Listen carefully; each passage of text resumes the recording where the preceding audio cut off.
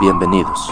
Nosotros somos Core CPAs and Advisors, una compañía de asesores y contadores públicos establecida en Tustin, California, dedicada a cuidar el bienestar de los ingresos de nuestros clientes y sus compañías. Y este es nuestro podcast. Aquí encontrarás información importante para tus negocios. Esperemos que disfrutes este podcast tanto como nosotros disfrutamos crearlo para ti.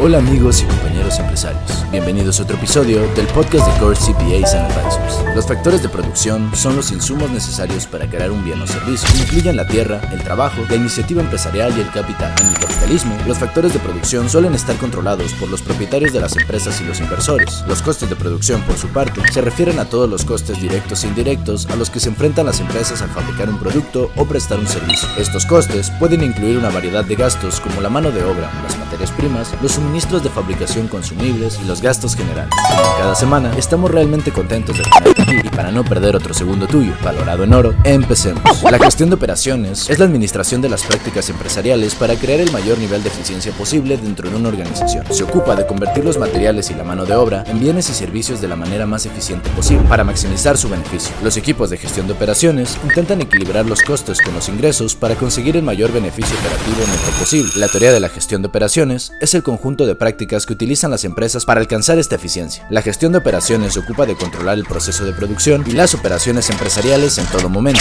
La gestión del ciclo de vida del producto, o PLM, se refiere a la vigilancia de un bien a lo largo de las etapas típicas de su vida: desarrollo e introducción, crecimiento, madurez, estabilidad y declive. Esta gestión incluye tanto la fabricación del producto como su comercialización.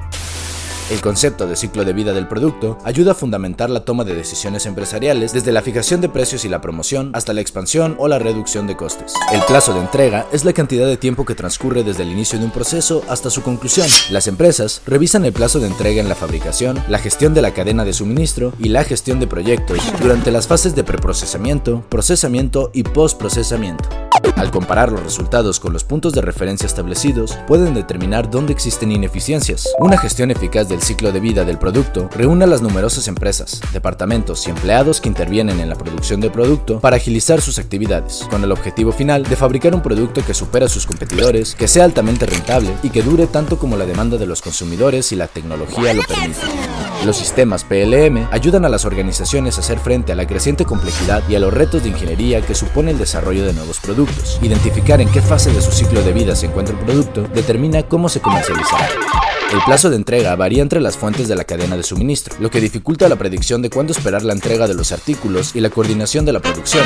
A menudo, el resultado es un exceso de inventario, lo que supone una carga para el presupuesto de la empresa. La programación del tiempo de entrega permite que los componentes necesarios lleguen juntos y reduce los costes de envío y recepción.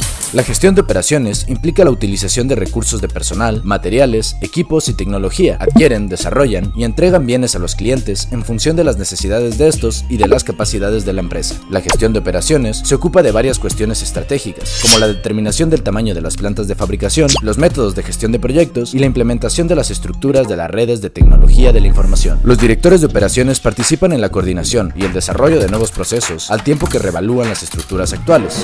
La organización y la productividad son dos factores claves para ser un director de operaciones, y el trabajo a menudo requiere versatilidad e innovación. La gestión de operaciones moderna gira en torno a 4 teorías. La BPR se centra en el análisis y el diseño de flujo de trabajo y los procesos empresariales de una empresa. El objetivo de la BPR es ayudar a las empresas a reestructurar drásticamente la organización, diseñando el proceso empresarial desde cero. Por otro lado están los sistemas de fabricación reconfigurables, que están diseñados para incorporar cambios acelerados en la estructura, el hardware y los componentes de software. Esto permite que los sistemas se ajusten rápidamente a la capacidad con la que puedan continuar la producción y a la eficiencia con la que funcionan en respuesta a los cambios del mercado del sistema intrínseco. Six Sigma es otro enfoque que se centra en la calidad. La palabra 6 hace referencia a los límites de control que se sitúan a 6 desviaciones estándar de la media de la distribución normal. Las herramientas utilizadas en el proceso Six Sigma incluyen gráficos de tendencias, cálculos de defectos potenciales y otros ratios. Finalmente está la fabricación ajustada, que consiste en la eliminación sistemática de los residuos en el proceso de fabricación. Esta teoría considera que el uso de los recursos, por cualquier motivo que no sea la creación de valor para los clientes, es un despilfarro y trata de eliminar en la medida de lo posible los gastos en recursos que suponen. Una función crítica de la gestión de operaciones operaciones está relacionada con la gestión del inventario a través de la cadena de suministro. La coordinación que conlleva la puesta en marcha de los procesos empresariales de forma eficiente requiere un sólido conocimiento de la logística. Un profesional de la gestión de operaciones comprende las tendencias locales y globales, la demanda de los clientes y los recursos disponibles para la producción. Otra gran faceta de la gestión de operaciones tiene que ver con la entrega de mercancías a los clientes. Estos incluyen garantizar que los productos se entreguen dentro del plazo acordado, hacer un seguimiento de los clientes para asegurarse de que los productos satisfacen las necesidades de calidad y funcionalidad y, por último, tomar los comentarios recibidos y distribuir la información pertinente a cada departamento para que lo utilicen en la mejora del proceso.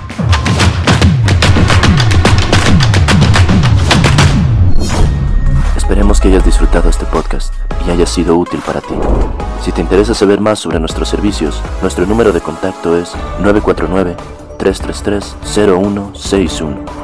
Recuerda que puedes encontrarnos en todas nuestras redes sociales como Core CPAs and Advisors. Gracias.